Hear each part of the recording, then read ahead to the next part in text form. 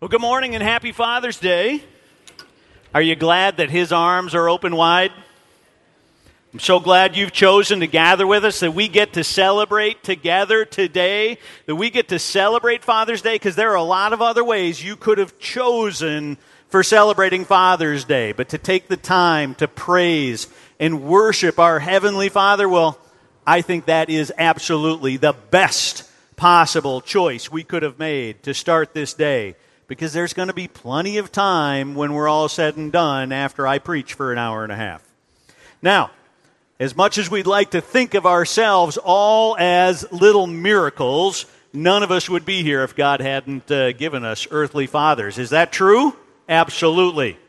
And so we give thanks for our dads. And there's something special about being called dad. I love being called dad. But the man you may call dad may not be your biological father. It might be a stepdad, an adoptive dad, a foster dad, or it might even be somebody outside of your father who you think of as your dad, someone who's had a great impact on you. And sometimes we use the term father in ways that are indicating other things, such as we think of Henry Ford as the father of the modern automobile, or Charles Babbage as the father of modern computing. Or, in my own personal experience, we think of one man as the father of naval nuclear propulsion, Admiral Hyman G. Rickover.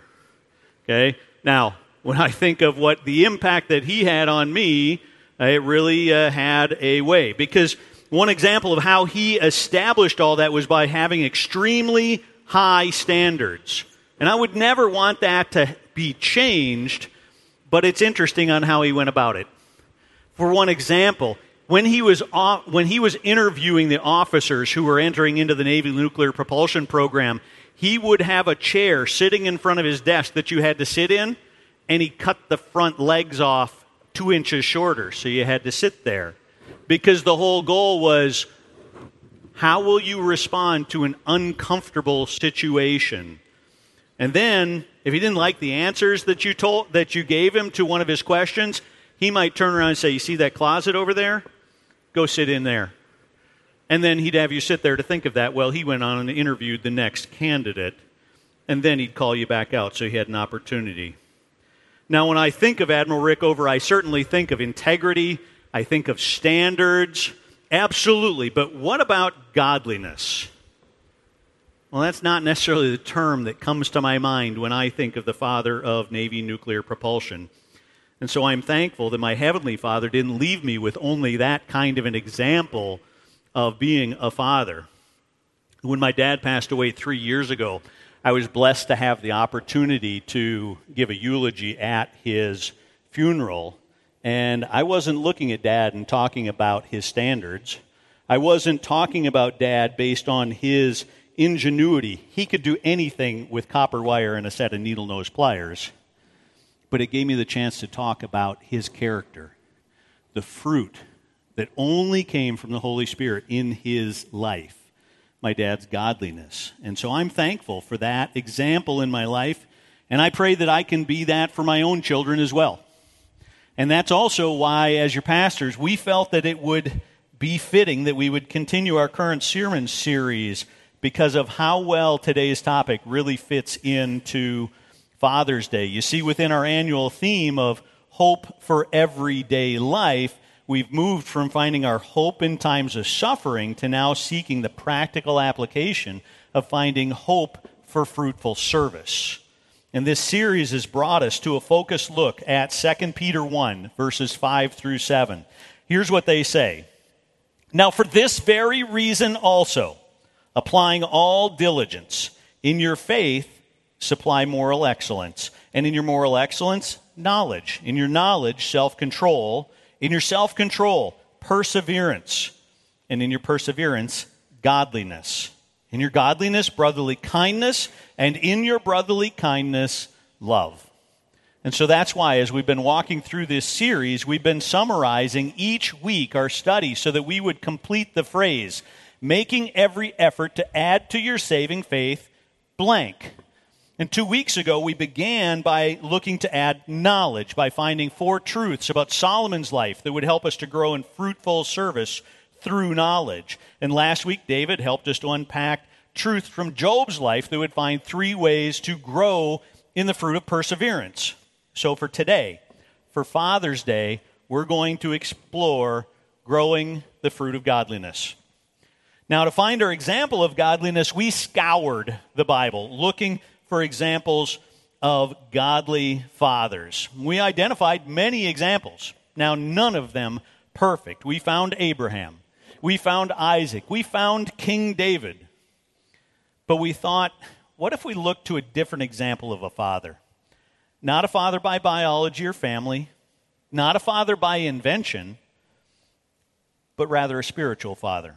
One whose desire is to help those he is leading to grow in the fruit of godliness. This brought us to the life of Paul. Now, based on God's word, I don't believe Paul was ever married, and I don't think that he had any children, but he had many spiritual children whom he sought to raise up in the Lord. And in doing so, he stressed this trait of godliness many times. Paul placed a great deal of importance on the characteristic of godliness. Take a look at what some of his writings to young pastors, whom Paul would describe as his sons. To Timothy, he would write, "Discipline yourself for the purpose of godliness. For bodily discipline is only of little profit, but godliness is profitable for all things, since it holds promise for the present life and also for the life to come."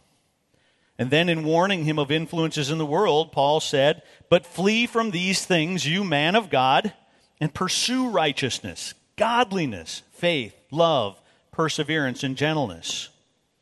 Or maybe not to Timothy, but to a young pastor, Titus, who Paul describes as his true child in a common faith.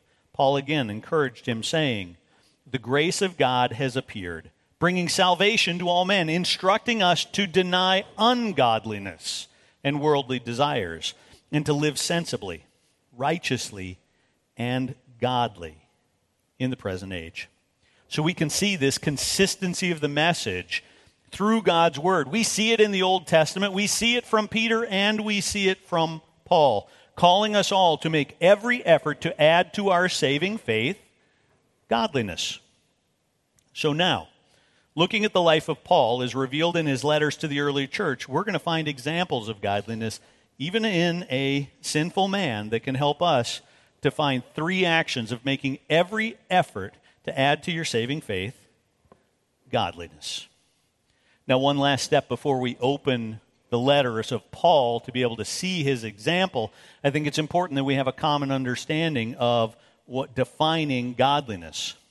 The Evangelical Dictionary of Biblical Theology defines godliness as a reverence for God and a life of holiness in the world. In the Old Testament, the Lord called the people of Israel to be set apart from the nations, that they might be holy as the Lord is holy. And the Lord charged fathers to teach their sons to live a life of godliness. And this same calling is carried forward to Christians, including Christian fathers. Okay, to live a life of reverent awareness of God's sovereignty over every aspect of our lives. And now, in knowing God and loving God, we have the opportunity to reflect the attributes of God, His attributes as a father.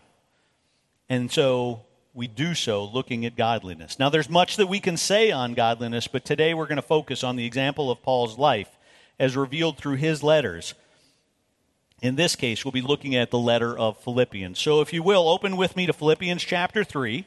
That's on page 155 if you're using the Bibles in your chair, 155 in the back section, as we see how Paul describes the goal of his life as he made every effort to add to his saving faith godliness. This is Philippians chapter 3, starting at verse 1. "Finally, my brethren, rejoice in the Lord. To write the same things again is no trouble to me. It's a safeguard for you. Beware of the dogs, beware of the evil workers, beware of the false circumcision. For we are the true circumcision, who worship in the Spirit of God and glory in Christ Jesus and put no confidence in the flesh. Although I myself might have confidence, even though in the flesh, if anyone has a mind to put confidence in the flesh, I far more. Circumcised the 8th day, of the nation of Israel, of the tribe of Benjamin, a Hebrew of Hebrews, as to law, a Pharisee, as to zeal, a persecutor of the church, and as to the righteousness which is in the law, found blameless. But whatever things were gained to me, those things I've counted as loss for the sake of Christ.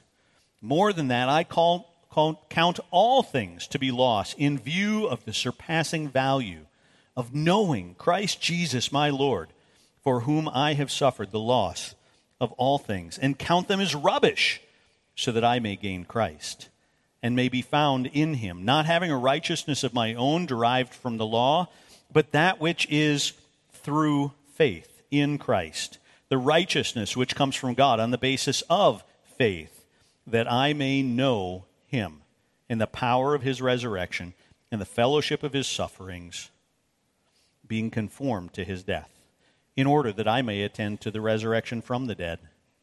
Not that I've already obtained it or have already become perfect, but I press on that I may lay hold of that for which also I was laid hold of by Christ Jesus.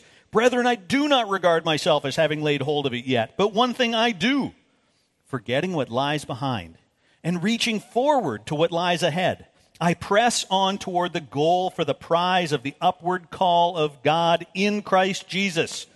Let us therefore, as many as are perfect, have this attitude. And if in anything you have a different attitude, God will reveal that also to you. However, let us keep by living that same standard to which we've attained. Brethren, join in following my example and observe those who walk according to the pattern you have in us.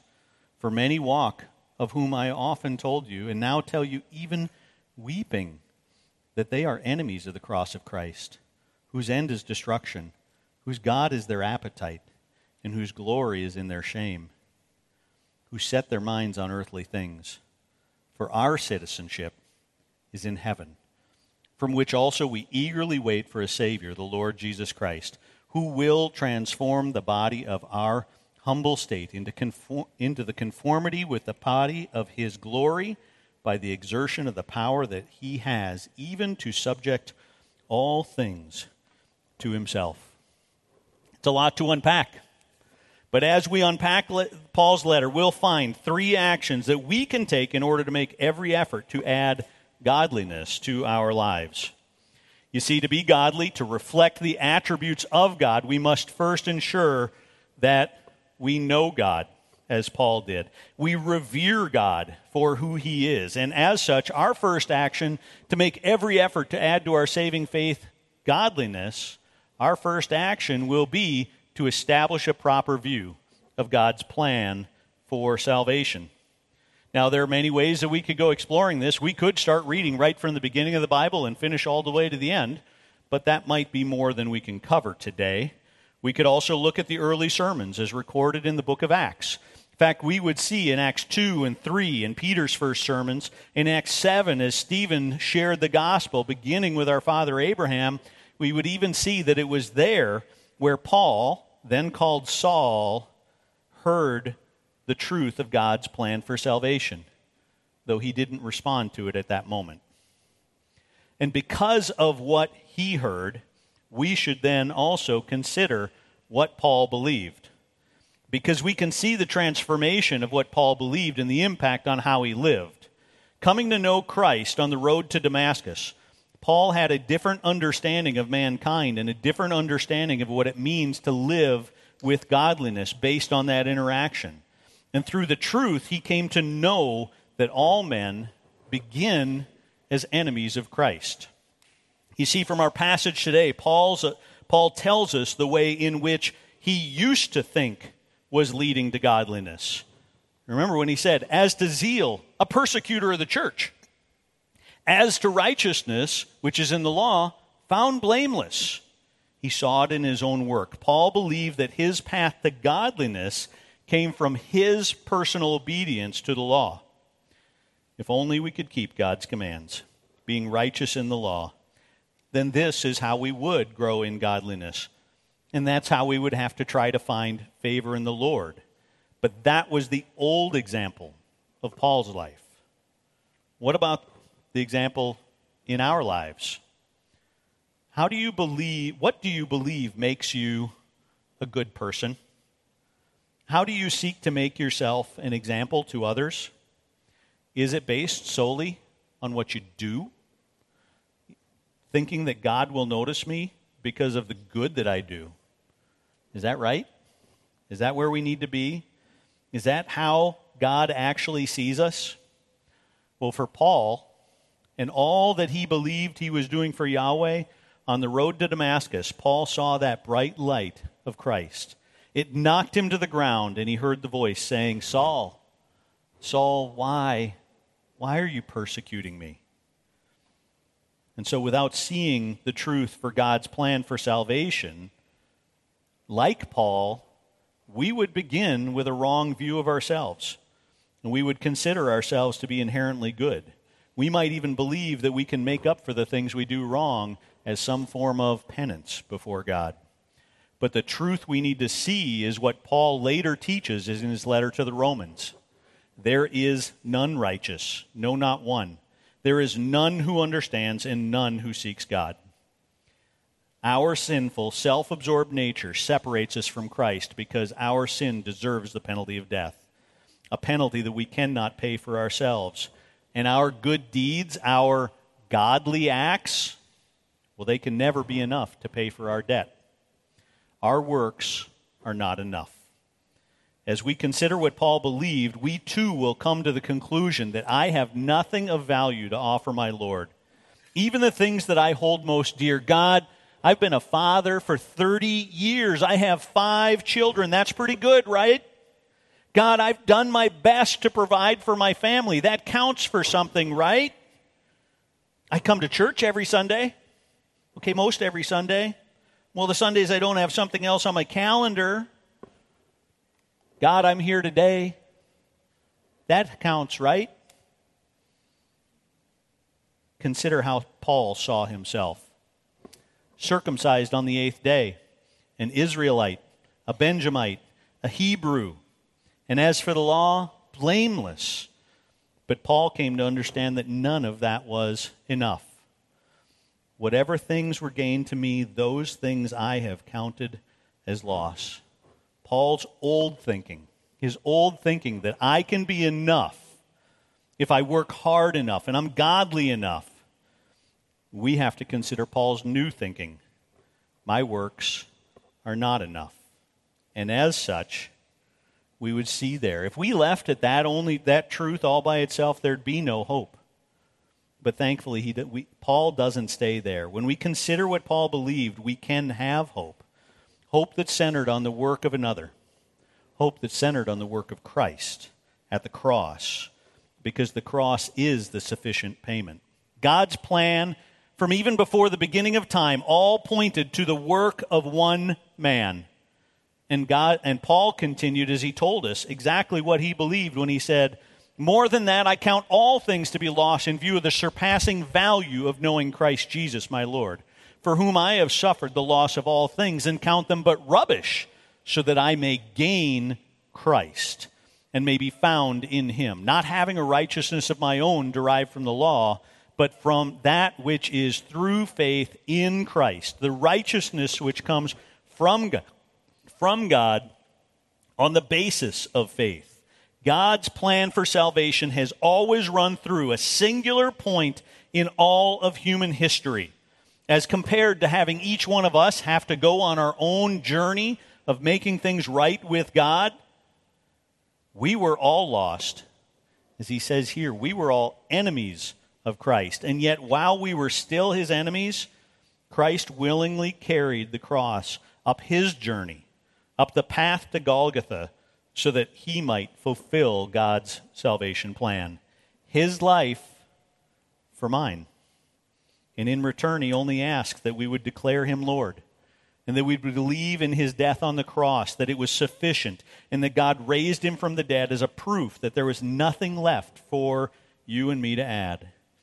His life for mine. simply on a basis of faith. Fathers, if you're here today and you're still working on your own salvation, if you're seeking a godliness that depends on your strength rather than the work of the cross, consider this Father's Day gift from our Heavenly Father. It's not a new tie and it's not a golf shirt. Our Heavenly Father is offering grace. He's offering the gift of salvation, which we do not deserve, and He packaged along with that grace the gift of eternal life. And as such, the power of the cross does not just address our past sins, even our present sins, but the power of the cross is sufficient for all the sins of the world in all time. And so for those who receive the gift of grace comes also the gift of life, as we too are resurrected from the dead. And thus, like the example of Paul, considering what we believe, we can fix our eyes on the eternal. When Paul says that I may know Him and the power of His resurrection, the fellowship of His sufferings, being conformed to His death, in order that I may attain to the resurrection from the dead. And so with an understanding of God's plan for salvation, considering what Paul believed, and now with our eyes on the eternal, we can see that through the work, though the work of salvation is complete, we still have work to do, making every effort to add to our saving faith godliness. And so I want to challenge us today. I want to challenge us with several actions to help us to be able to grow in fruitful service. So, for example, I said our first action step is to establish a proper view of God's salvation plan. Do you know God's plan of salvation well enough to be able to share it with a family member, a neighbor, a co-worker in a matter of less than 5 minutes? Here's one way to grow in that. This week, I want to encourage you to study the words of the Apostle Peter in Acts chapter 2 that he boldly proclaimed on the day of Pentecost, and then write out the simple steps of God's salvation plan that Peter lays out in his first sermon. And then I want you to take that list and read it for yourself each day, reinforcing the gospel in your life, and then practice teaching it to someone else. Find a family member, find a church family member that you can sit down and ask them, can I just go over this with you? And then practice teaching God's salvation plan to another. All to prepare yourself so that when God opens the door, you can share the good news of salvation clearly with those who God will place in your life. And then, as a reminder of these truths that we need to stand upon, that's part of why we're giving you these tokens. Okay? Man, I want you to carry this with you. I want you to keep this in your pocket as a reminder. I want you to look at this side with the Habitat logo as a reminder, remembering that the house that was built, well, that's simply an illustration. Because being built on a firm foundation is all about our lives being built on the foundation of Christ's work. And anyone who builds on a different foundation is building in vain. But the one who builds upon Christ, God's salvation plan in Christ, builds upon a firm foundation. So carry this with you as a reminder. Each time you stick your hand in your pocket for your keys, you see this. Remember the foundation that we're called to live upon. But Paul's example didn't just stop at his preaching and teaching. It was also lived out in his life. And as such, we can find our second action item to make every effort to add to our saving faith godliness. That second action is we are called to pursue Christ above all. Now, there are many things in our lives that have great value to us in this world. We're celebrating one of them today, right? Happy Father's Day. We value a father who pours into us and loves us. As husbands, we value our marriages. As fathers, we value our children. But Paul's helping us also see that there is something of far greater value even than all of these things. He says, more than that, I count all things to be loss in view of the surpassing value of knowing Christ Jesus my Lord. And just as we see the value of knowing God's salvation plan, we can see Paul's example, the surpassing value of knowing Christ my Lord. And to seek that value, we then also have to take action to seek to know Christ. Now, earlier I said we need to fix our eyes on the eternal, and Jesus helps us to see what that means in his own prayer to his Father. Jesus, before going to the cross, prayed with the knowledge that he was about to go there. And it was time to go to the cross. It was time for him to fulfill God's plan for salvation. And so he chose to pray for his disciples. And he prayed that his Father would be glorified through the gift of eternal life, which he then describes for them, saying, "This is eternal life, that they may know you, the only true God, and Jesus Christ, whom you have sent." We are called to seek to know Christ, the one whom the Father has sent. To love Christ is to know Christ. To know Christ is to know his teaching and his commands. Look at even what he said to his disciples. If you love me, follow my commands. And so if we are to pursue Christ, if we are to be his disciples, ask yourself, where will we look to know his commands? Peter calls us to seek the true knowledge of him who called us by his glory and excellence when he said, "Seeing that his divine power has granted to us everything pertaining to life and godliness." There it is again. Everything we need. Where? Through the true knowledge of him who called us by his own glory and excellence. The knowledge that has been revealed to us through the inerrant and authoritative Word of God in order that we might fulfill the Great Commission for ourselves as well as in drawing others to Christ. And then as we come to know Christ, in order to add godliness to our lives, we must choose to value Christ's purpose in our life. God clearly spells out our purpose in his Word in a number of ways, showing that we are to be his representative. We are to reflect him on this earth in a way that brings him glory through our choices, which are pleasing to God. And we find these truths and commands revealed all the way from Genesis through the letters of Paul and Peter. And Paul spelled it out even further, how we might value Christ's purpose in our lives when he was teaching Titus. For the grace of God has appeared, bringing salvation to all men, instructing us to deny ungodliness and worldly desires and to live sensibly, righteously, godly in the present age. To Titus, Paul pointed him to the value before he gave him a to-do list. He said, "For the grace of God has appeared." That's the grace which is Christ's purpose in our life. Then he said that Christ appeared that he might live a sinless life. He lived so that he might die an undeserved death. And he died bringing salvation to all men. That was Christ's purpose in our life. We have to value that. If I truly value his purpose in my life, then we should see the overflowing implications for everything else. Because by valuing Christ, we will allow Christ to change you. Paul recognizes that not all Christians walk in this way, and he challenges them to allow God to continue to work in them.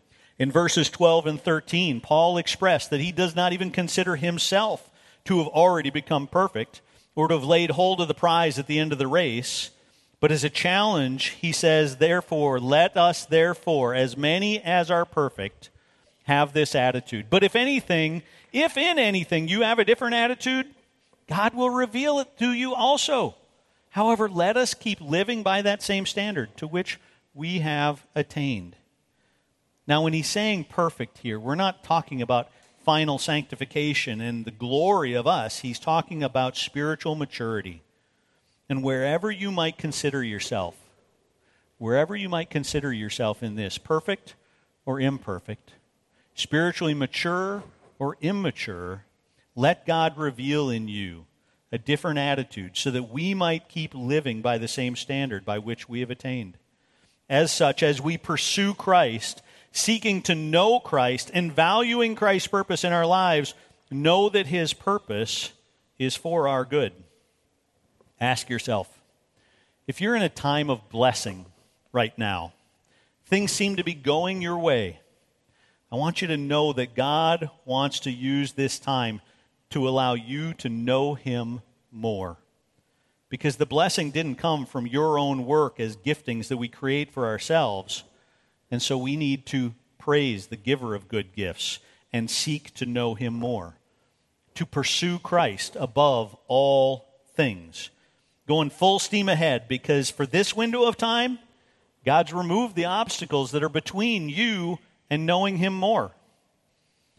But we must also know that when those obstacles return, as you're walking in a trial, even if you feel like you're in long suffering and that it will never end, he calls us to have this attitude as well, that we would value Christ's purpose in a time of growth. Because should we suffer for doing what is right, as you patiently endure the trial, know that this attitude brings glory to God. It brings his favor. And that's our purpose in Christ. And so as an action step to help us in pursuing Christ above all, I want to call you, all of us, not just fathers, to take one night this week. And then I want you to spend some time on this verse that's up on the screen. I want you to pray and ask God to reveal. Is my attitude one like Paul that recognizes that I'm not there yet and I need Christ? If I have a different attitude, what is it that I'm pursuing more than I'm pursuing Christ? And then I want you to sit, and as you're praying to God, write a list. Write a list of the things that you're pursuing and ask God to help you see, what are you wanting in these things? And are they an obstacle between you and Christ? And then for each item, take the next step as well and write down one thing you can do, an action step to change your attitude that would allow you to desire Christ more than what was on that paper. And then if you really want to take it to the next step, share your list with somebody. Share your list with somebody who can help to hold you accountable, and then maybe they'll give you theirs too. You see, as we've sought to understand God's salvation plan, and as we choose to pursue Christ above all, there is a third step that we can take, a third action. We are called to be an example to family and others. And so as we move to this third step in growing the fruit of godliness, we also begin to find ways that we need to find ways that godliness is lived out in our lives. So that as we choose to be an example to family and to friends, we must know that they will be watching. It's not just about our words. It's about our actions. They will be watching. They will see. And what do they see? They see your personal theology. What do you believe about Christ? They also see your practical theology. How does what you believe about life align with how you act? And then they're going to compare those two. Well, with the example of Paul, we see that it took Paul's conversion on the road to Damascus for Jesus, who transformed Paul, bringing his personal theology and his practical theology and bringing them in line. Let's look at what he believed about himself before that. He had said, whatever things were gain to me. The things he used to find were gain were his heritage, his reputation, his past actions. But then he said, those things I've counted as loss for the sake of Christ. In humility, Paul chose to be an example of exalting Christ over boasting in himself, and as such, he also calls us to do the same. In truth, Paul calls us to follow his example as he sought to imitate Christ in all areas of his life. And so in humility, we're called to be an imitator of Paul, imitating Christ. In humility, Paul calls us to set aside our own desires, our own preferences, and choose to have this attitude of Christ. Ask yourself, who am I putting first in my life? You see, earlier in Philippians, Paul had pointed to this attitude, which should also be an example, when he said, do nothing from selfishness or empty conceit, but with humility of mind. Regard one another as more important than yourselves. Do not merely look out for your own personal interests, but also the interests of others. Have this attitude in yourselves, which was also in Christ Jesus. Our example before others begins by considering, how do we see others? At work, when we see others, Do we just say it's my way or the highway? At home, over the dinner table, do you drive the discussion to force others to come into agreement with what you're thinking? And any other thoughts just simply get squashed? Or what about when you're not getting treated the way you want to be treated? What about when they put pickles on your sandwich when you actually asked for no pickles? Do you make sure that everyone around you knows how poor the customer service was, and this place needs to be put out of service because they put pickles on your sandwich?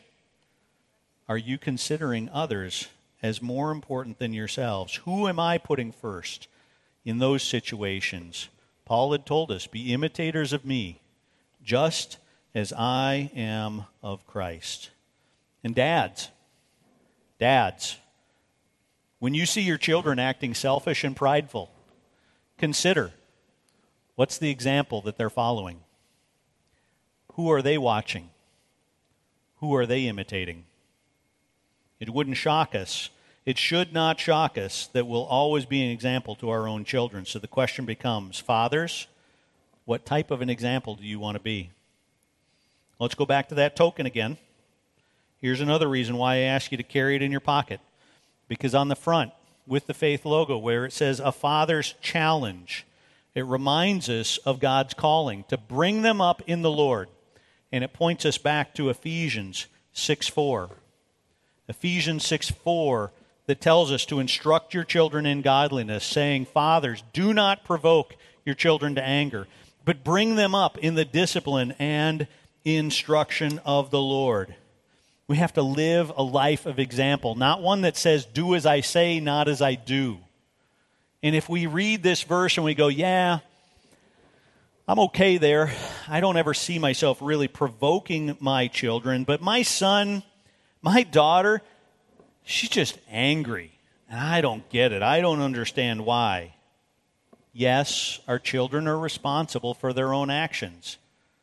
But if we are to instruct our children, the question is, are we making it easier for them to follow the instructions of the Lord? You might say, I don't provoke my kids. Well, in counseling, I've used a list from Lou Priolo's book called The Heart of Anger.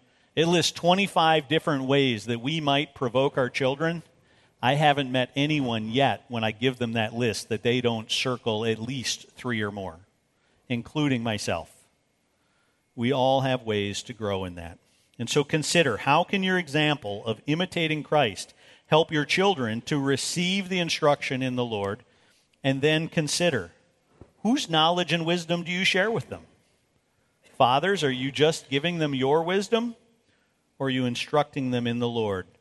Because he said, these things which you have heard from me in the presence of many wisdom, entrust them to faithful men who will be able to teach them to others. Fathers, we're supposed to be those men that would teach it to others. And so now, as we approach the end of our time together this Father's Day, there are still a couple of things in Paul's example that we need to take note of. Because, like Paul, we also can all become spiritual fathers. But as such, we have to cultivate a heart for the lost. That comes from having the attitude like Paul, who is brokenhearted to know that his brothers remain lost. As he said, for many walk, of whom I often told you, and now tell you, even weeping, that they are enemies of the cross of Christ, whose end is destruction, whose God is their appetite, whose glory is in their shame, who set their minds on earthly things. Who do you know that's relying on their own strength? Who is denying their own need for Christ, or is simply unaware of their need? We are all called, like Paul, to have a heart for the lost, a heart to share the gospel, a heart to share Christ's purpose in our lives.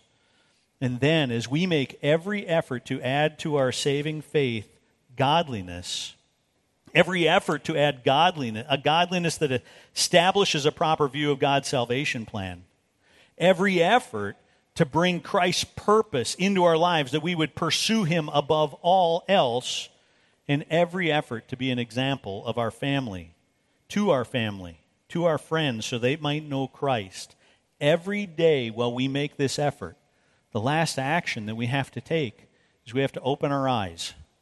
We have to ask ourselves, who in your life do you need to be an example like Paul, broken for the lost, that you might share the good news of Jesus Christ, the surpassing value of knowing Christ?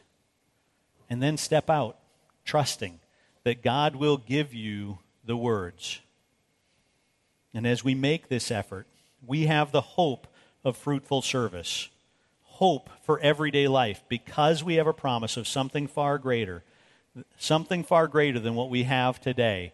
And as such, as we walk, fathers, as we walk, all of us, we can also patiently wait for the Lord. Why? Because we wait for our citizenship in heaven, which also we eagerly wait for a Savior, the Lord Jesus, who will transform this body of our humble state into the conformity with the body of his glory by the exertion of the power that he has, even to subject all things to himself. Our ultimate hope for everyday life, our hope for fruitful service comes because we know that he is returning. And that's news that on Father's Day we need to be sharing with everybody that we can.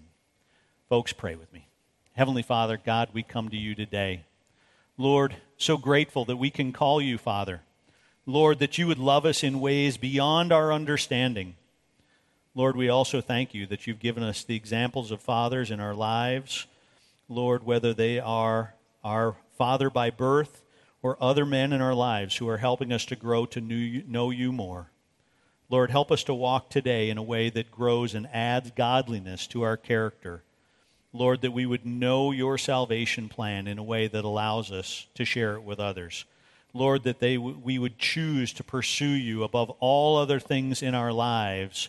Lord, that we might be an example to others, so that when they see us, that others would not see this world, but they would see your Son. Father, we love you and we praise you. In Jesus' name I pray. Amen.